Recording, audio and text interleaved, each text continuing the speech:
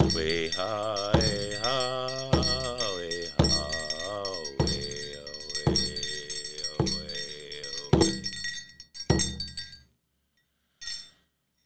way ha. We're Middle of the Res Road. We're your hosts, Ricky and Alyssa. We're here to share the success stories of people who took the opportunity to join the trades and how these opportunities can be achieved by anyone looking for success. Our work may be seasonal, but our stories don't have to be. Become your own success story. Hey everybody, welcome back to Middle of the Res Road. Today we have a special guest, Kenny Budrow, and also we have Joel with us along with Ricky. I just want to start off by saying welcome, Kenny, and I want to know everybody's plans for the weekend here coming up. Okay, I got plans. We're gonna go watch the Fond du Lac boys junior varsity and varsity team play tomorrow. I heard they're legit, as they usually are every year. And then Sunday, our youngest has a couple games, so I'm not sure where she's playing. But other than that, the Chiefs play on Saturday as well. I got 20 on the Chiefs. Oh. Ooh, big spender. That was just the first bet. Oh, the other ones at your They're discretion. coming, yeah, they're coming. Okay. That's the only one I could say on air. This is your, third or fourth episode now? Third episode here at the Middle of the Res Road. I got to ask, The Dynasty. are you as nervous as the first time? No, I don't really let the nerves get to me. It's like I'm pretty prideful at talking. So it's like I actually act, sometimes I got to shut myself up, because I talk too much, and it's like I find comfort with it, especially, like being right here with you guys, it's like it's a lot easier, we get to, communicate together. So it's a lot easier to talk with you guys. It's good medicine, brother. I know we've talked a little bit about recovery and how Joel, for example, you went to the Five Skies after you were in recovery and it's kind of helped you stay on that course. But I kind of want to know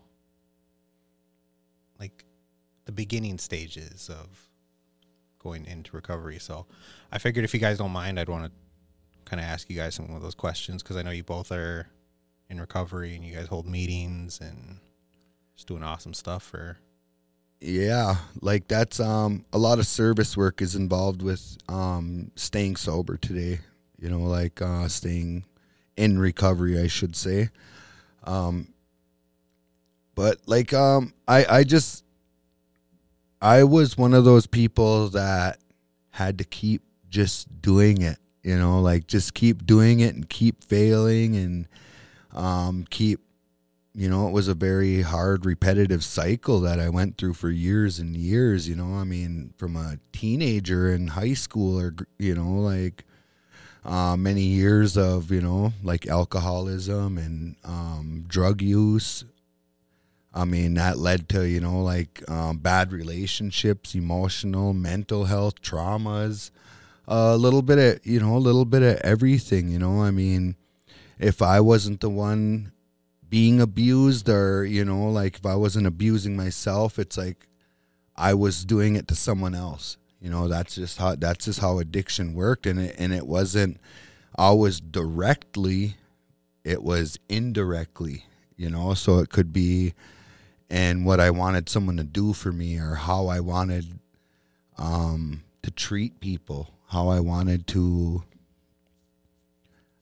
be seen by people, that was always the complex that I had growing up is I wanted to be the center of attention. I wanted to be the person that everybody wanted something from, and that keeps you sick for a long time. And then I learned about selling, not only using, but selling and for many years, and I was really good at that. I was really good at the hustle of it, and that was a huge addiction in itself. And I was being a good speaker. I was, being able to persuade people to do what I wanted them to do. That was always a huge thing. So when I got into recovery, I mean, after 25 years of, drug abuse and alcoholism and just different types of, I'd say addictions, different types of addictions, it's like I had to take a good look at that, and I had to get in trouble. I had to jump the hoops. I had to do all the things that, to stay out of prison. I had to jump the hoops. I had to make good decisions, and, and they weren't always good. I was in recovery for a few months. I'd fall, lose it all, come back, so it was like a constant learning, like that I had to do. And, I like doing things the hard way. Like always have. That's just the way it is, like I've always did things the hard way. And the last time I ended up in jail around 2018. 2018, I lived on my reservation, and that's where the tumble effect just started. I started just, I guess, learning is what I say, like learning by what I was doing wrong. And that kind of just continued. And I overdosed on heroin on January 3rd, 2019. And that's the last time I ever used heroin. That made me realize that my life is important. Like coming out of it, and all these paramedics and all these people around me. And only thing I could feel was shame, regret, guilt, trauma, just a little bit of everything. I was like, am I that selfish where I wouldn't even been able to say, I love my daughter one last time. I love my daughters, or, I love my family, my mom, my brothers, like all my relatives, all my friends. I was that selfish where I wouldn't have been able to say I love them one last time, and that opened up huge doors in my mind. It's like I turned myself in on January 6th, 2019. My sober date is January 7th, 2019. And when I went to jail, I just realized that how am I going to help anyone outside of these walls? And when I sat there in jail for that short period of time, I came to a conclusion that I needed to help myself. That's that part of, my journey where I had to help myself, where I had to stand up for myself, where I had to put faith and belief into myself, whether it was that day, that week, that month. And I wasn't really worried about how long I was going to be there. I just knew I was safe. I knew I was sheltered. I knew I was fed. And I knew I was alone, but when I thought about that, I was like, I did this, so I had to be responsible for myself and acknowledge that. Those were your decisions that you made. And yep. And that, like a lot of feelings come with that, and I just, like I had to just let it all go and live in the moment. I learned how to live in the moment as soon as I got the opportunity. I went to treatment and I left it all out there, everything. It's like I cried, I felt, I was emotional, I was, everything just hit me like a ton of bricks, within that first 90 days of being clean, like everything, and crying during commercials and stuff, when you finally give yourself the right to feel all the emotions that you've been holding back. And being a certified tough guy, street guy, homeless guy, and all the things that we as men, the labels that we put on ourselves, instead of the scared guy, the embarrassed guy, the shameful guy, the guilty guy, of all the things that, we put ourselves through, and our family members. Joel's got his baby. I've met her. She's a beautiful young lady. And I got nieces, and I got 3 girls of my own, and my sweetie, my sister. All the things that that will never turn their back on us. Regardless of how many times we come and go out of their lives, and you finally get sick of that. When I first started my addiction, I wasn't the best at it. It's like recovery. You got to come back and sober up and heal up or whatever, get your mind right, and then you got to go back there and try that again to see if I did this right or, and it's like Joel said, man, we always want to be the tough guy, the cool guy, the witty guy, the handsome guy, and the guy that everybody needs when they need something. But that gets old, man. You get tired, and you get lonely, and you get, uncomfortable with who you are as an individual, that's where I was. I started my addiction because it was a little bit of peer pressure, and then I started to like it. I started to like the way it made me feel, the adrenaline rush, and then it made me quick-witted and a little bit funnier and a little bit happier. But the crash was something else that I've never really experienced, or whatever, the withdrawal, whatever, and I remember when I started my addiction, it was off pills, and I think I got like a toothache or something like that, man. Or no, I was in federal prison, and I twisted my back, and the guy gave me Percocets. I didn't know what a Percocet was, and his brother was like, man, how'd you do that? He gave you the good stuff, and I was like, I don't know what that was. And then when I would go to the med call and get it, when it kicked in, I was like, man, where these been? Whatever, and so that's where it started, and then when I got out, I was on parole, of course, or whatever, and being the individual I was on ISR, that's intensive supervised release, where you got I had a Fed guy, and then I had 6 guys that were in the ISR department. So I was being jerked in all different types of directions, whatever, man, and then that in itself, when you don't know how to handle responsibility of being a productive citizen, you just cut the bracelet off, or you stop calling these guys or whatever, and then you just go back out, and you're not any better than when you come back.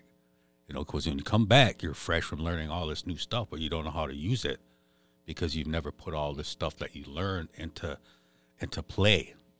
You just revert back to the old ways.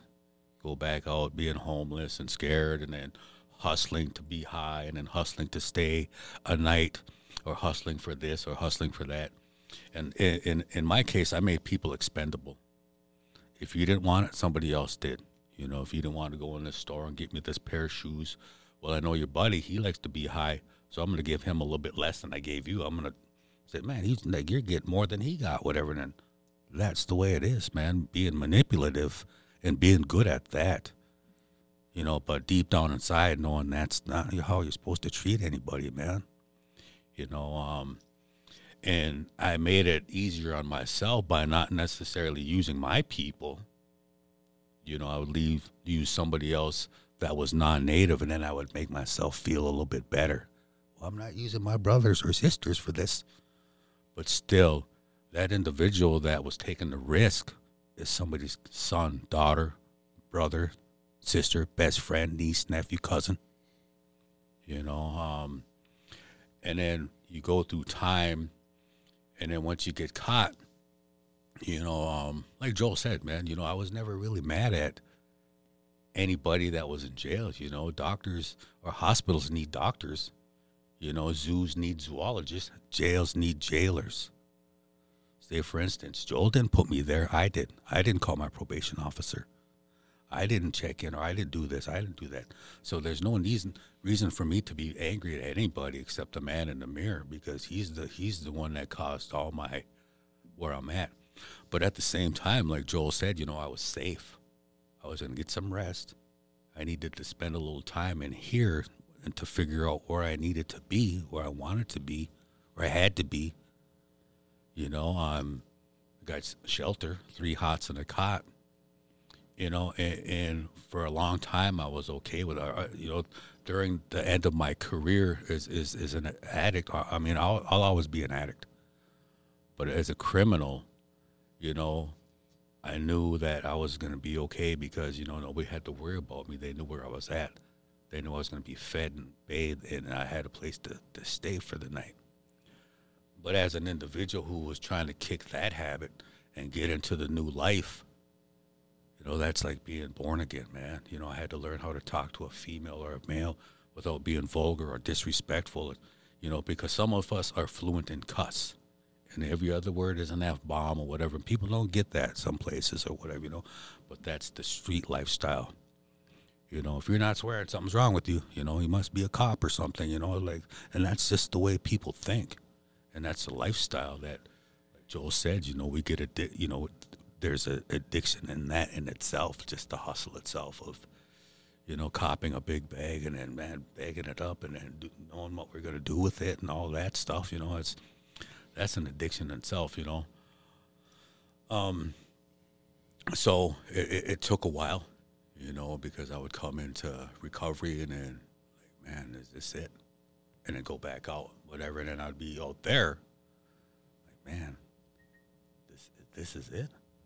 So I was like, man, I would have to, go back into recovery, and it's trial and error in both ways, But this life is way better than the old life, man. By far. Because I put in the work. I'm still putting in the work. I don't have to worry about where I'm sleeping tonight. I don't have to worry about that. I don't have to worry about, am I going to eat today? Because I've ate, I got a house full of food, and it's kept that way, because not just for me, but we got 3 babies in the house as well. So the cupboards are full and the fridge is full, and that's an accomplishment, and I'm proud of that. And we're got a 4-bedroom house, and I have people. I watched Joel, a brother that I worked with at the halfway house. He got 7 years today. A brother that I also work with, he got 8 years last week. And I'm watching these guys. Colin Cash, is a big part of my recovery. I met him. I've known him for years, and he came up to Duluth and spoke a few weeks ago, and I watch him. And not just the men, but the women also enter my life, my honey, Bettina, who I love very much. I watch her, and also, Ashley, there's a lot of people that I watch, and see how they do their thing, and I don't necessarily compare or mimic, I just see it and I put my own little twist on it, what works for me, and so far it's working, and a lot of gratitude, a lot of humility, a lot of sacrifice. Not really sacrifice, but It felt like a sacrifice. At first it did, yeah. At first it did. Now it's just like riding a bike, brother. It's like riding a bike. It's like breathing. It's just something you do without not even knowing that you're doing it. How long have you been in recovery for? It's like, I don't know, 30 months, something like that. 30 months. Nice. It's going to be 3 years in a couple months, yeah. Congratulations. Yeah. Thanks. That's huge. Absolutely. Yeah, it's I have my family. I have a lot of people in my, not just recovery family, because Joel's my brother, and other people that we go fellowship with, we're a big family, and when we show up at these restaurants after a meeting, man, there's like 8, 9, 10, 12, 14, and we're deep and we're loud and we're laughing, and sometimes they look at us kind of crazy, but we're all sober, man. Yeah, we're like sober. we get that a lot. Like, So how are you guys sober? You guys have the most fun out here, and it's like it's just that's the fellowship. Having good company. That's Absolutely, what, yeah. connection. Yeah, like feeling comfortable with the people you're around.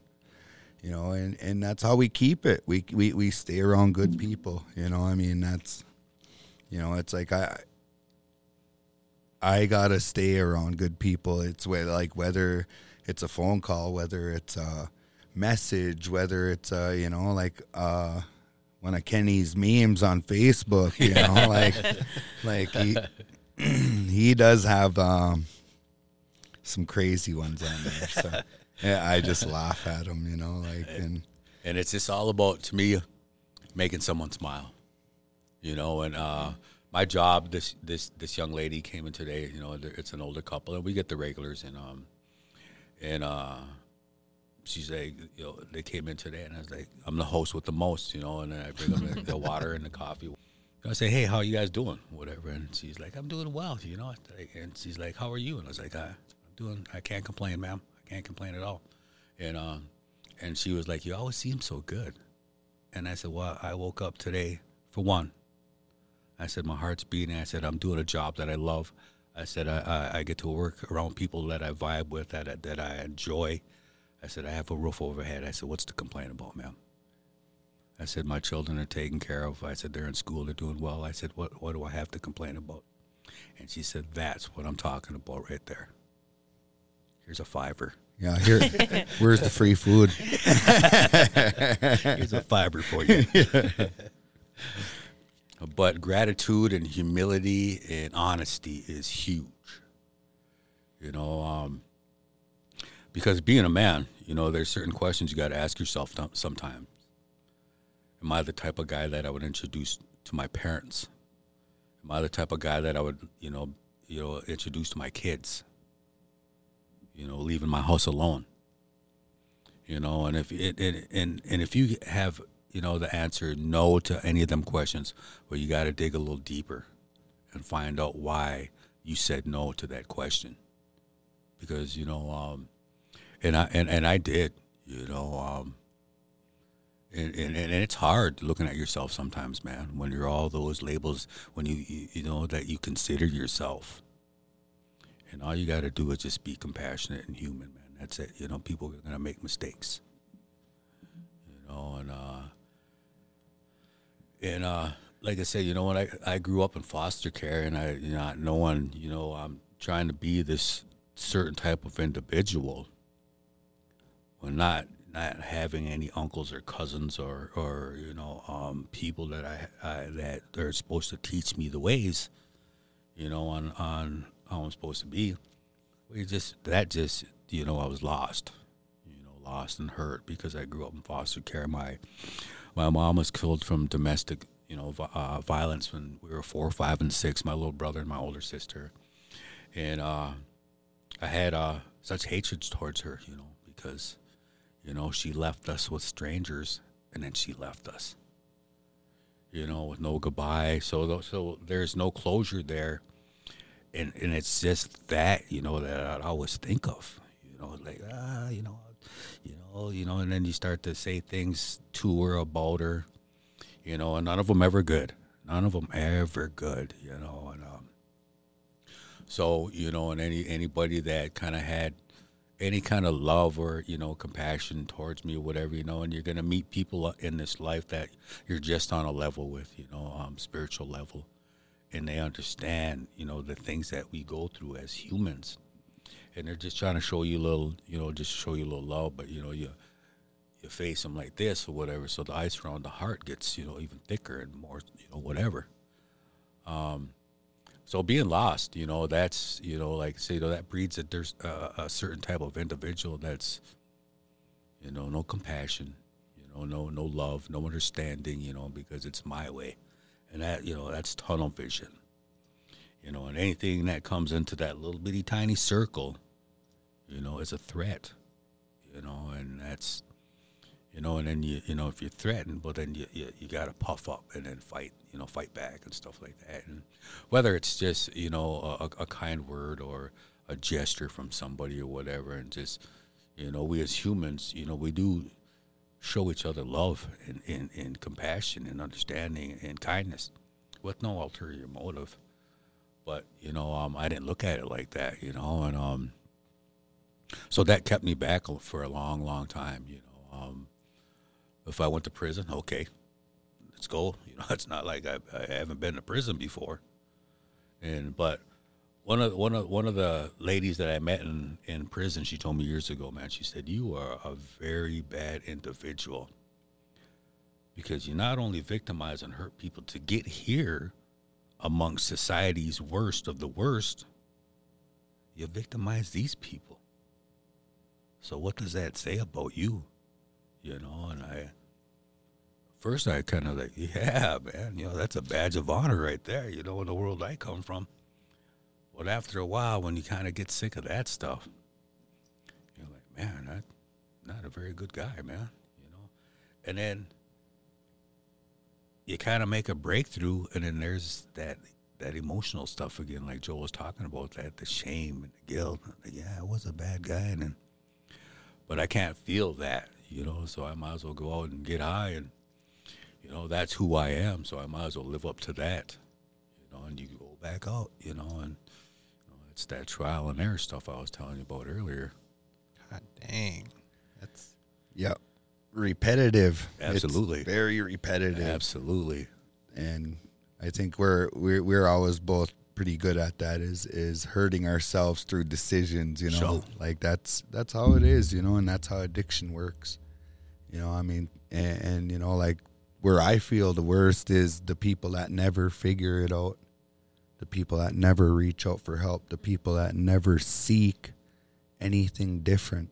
You know, like that's where my heart's at today, you know, is like those people that feel that there's no other way but the way they're living right now, you know, and you know, me and Kenny are proof, you know, we're proof that something clicked, something worked, you know. I mean, you know, we've been through tough things, very tough things, but it's like we acknowledge that too. Yeah. And we share that openly because we know what the bottom looks like. We really do, you know. It's like, and I be sure to share that with my daughter, with, you know, and I really like what Kenny said about, you know, like, would you introduce that person to your kids? Would you introduce that person, you know? And I've thought about that actually, like, would I be the kind of person I'd want to see my daughter with? And I was like, today, yes. But 10 years ago, heck no. Absolutely not. Like, what do you do with that guy? Yeah, exactly. You know, we'd be probably boxing, or I'd probably get beat up or something. and what's good about Joel and I, we both worked with our brothers at the treatment center, you know, here in Sawyer, Minnesota, and it's the same thing, man. You know, I was like, brother, man, I understand what you're going through, man, you know, and we do tech lectures and tech readings and, you know, our own little thing, whatever, and do a little reading, and, you know, who wants to start? And I get it because I was there. Everybody's kind of looking around at each other. Nobody whatever, wants to man. start. Yeah, absolutely not. And so I was like, well, I'm Kenny. I'm an addict. And they're like, you know, hey, Kenny, whatever, you know. And I just want to say, before I get this going, I said, you know, lift up my name tag. I was like, just because I'm wearing this, it doesn't mean I'm better than anybody, man.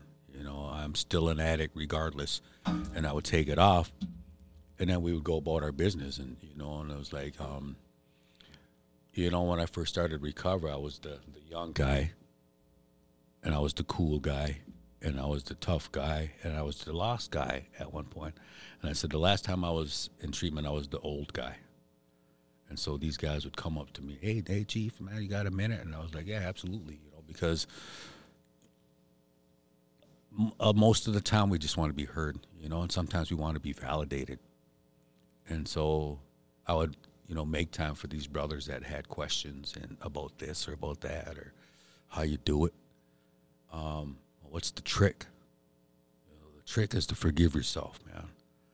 And the trick is to forgive people that hurt us, because hurt people hurt people. And I didn't know what the heck that thing meant for a long time. I was like, what the heck is that? Let that go. Like, tell me how to let that go, and I will do it. I would have did it yesterday. So, you know, in my recovery, in my journey, you have to experience certain things. You have to figure things out for yourself. You're going to have to put in some work. You're going to have to make some sacrifices. You're going to have to do this. First and foremost, stop feeling sorry for yourself. Self-pity is going to get you nowhere. When you start feeling sorry for yourself, you give yourself the green light to be mean to other people because you're feeling that way. Is that kind of like one thing that pushes you guys into like a relapse or something? Is like that self-pity of like, all the stuff I did when I was using. I think wanting people to feel how you feel. You got to share that. Yeah, you got to share that stuff too, man. It's a control thing. Yep. You know, like if everything ain't the way that I want it to be all the time, yep, I'm losing control. Yep. You know, and once I got that idea out of my head, you know, that not everything's going to be the way I want it to be. Not everybody's going to be the way I want them to be. That's what makes us all beautiful people, man. Absolutely. Is like we, you know, like once we can understand one another to that level and not be so focused on that person's anger, that person's hurt, that person's sadness, that person, you know, like once you let go of that control, man, it's very freeing. Absolutely. You know, that's very freeing because then it's a lot less to deal with up here in the mind. You know, it's way lighter. Way lighter. Yeah, absolutely. And all you got to do after that is just lead by example, man. You know, because people are always watching. Yeah. You know, and I tell people, you know, I'm a pretty humble person and I'm a very honest person. You know, I do the right thing you know, when I'm by myself and when I'm in a full room full of people, because someone's always watching you, man. You know, and you got to show them the right way. And you know, if they don't know how, because, you know, I didn't know how to be sober. I didn't know how to talk to a female without being vulgar or disrespectful. I didn't know how to talk to a fellow brother or another man without making him feel less than himself. Inferior. You know? Yeah, absolutely. Yes, you know? Inferior. That's huge or whatever, you know. And once you get, you know, over yourself, you know, your ego and your pride and all the things that we tell ourselves that we are, you know, and then it's just, man, I'm just a guy. But you're an awesome guy, man. You're a good dude, man. You're a guy that people want around. You're a guy that reach out, you know, that people reach out to. And you're a guy that's, you know, you're going places, you know, and then that's also that self-care and that daily affirmation, and, you know, without, you know, boosting the ego. You know, you start believing the things that you tell yourself. You know, we told ourselves late at night in the past what kept us in addiction. Now you believe you know, the things that you tell yourself in the morning and during the day. And you got this, brother. You can do this. You know, and that's the good stuff right there, man. And that's what keeps you going, man. The compliment. Absolutely. Yeah, you know, absolutely. And that's where I had to humble. Well, and I don't like using the word humble because, you know, like when I use the word humble, it actually, that's very prideful to have to even say humble, you know, but it's like I just got to understand in my own mind when I get a compliment, that ain't to raise, you know, like raise me up in the air and to think I'm any better than anybody. It's just, you know, like coming into recovery, I was a very, very judgmental person. Like even people that had years before me, you know, it's like, look at how much better than everybody they are, you know, like, and that's how I thought, you know, that was my addict mind thinking. And, you know, how did I get here? How did I get to these years and, you know, like of not using and not being my old self? It's like I got here one day at a time. Yeah. Making the best decision every minute, every day, every hour. You know, it's like whatever you have to do to get here. Because it doesn't just affect me. You know, it affects my babies and my sweetheart and my employer and my coworkers and my brothers and, you know, the people that are in my life, you know, it trickles, you know. And before I knew all that, and, you know, there's a thought process these days as well, you know. I think before I speak, you know, for the most part, you know. Sometimes I'm just funny, whatever comes out, whatever, you know, but it's not in a hurtful way anymore, you know. And you just got to figure out, you know, got to relearn things, how to speak and how to think and how to act. And, you know, like I said, for me, I watch people that are in recovery, and not just really in recovery, but in life, you know, because there are guys that are outside recovery that are, you know, doing their thing in that I'm friends with. This was just my journey, but I watch and I learn, because I've always been that guy, to see, be the guy at the party that sat in the back and didn't say anything to anybody for hours. But I saw it all, man.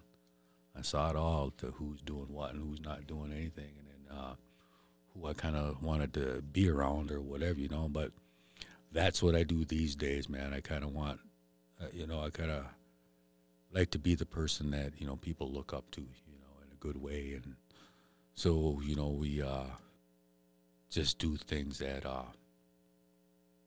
what's the word I'm looking for, man? We lead by example, I guess. It just goes back to that one. Inspire. Yeah, absolutely. And motivate and encourage and support, because whether you want to believe it or not, brother, this is what I say to guys. I've been there, man. To get through to get where I'm at right now, man, you have to go through all the stuff, again, and that's what people don't want to face or do, because that's, some have been in some really ugly places, and to go back to that, to talk their way out of it, through it, To admit. Yeah. To admit those wrongs and to rewrite those wrongs. That's the toughest place to come out of. That's what I was going to ask, is that was like the hardest step to do is. Oh yeah. Who likes to admit that they were a bad person, and how were you a bad person?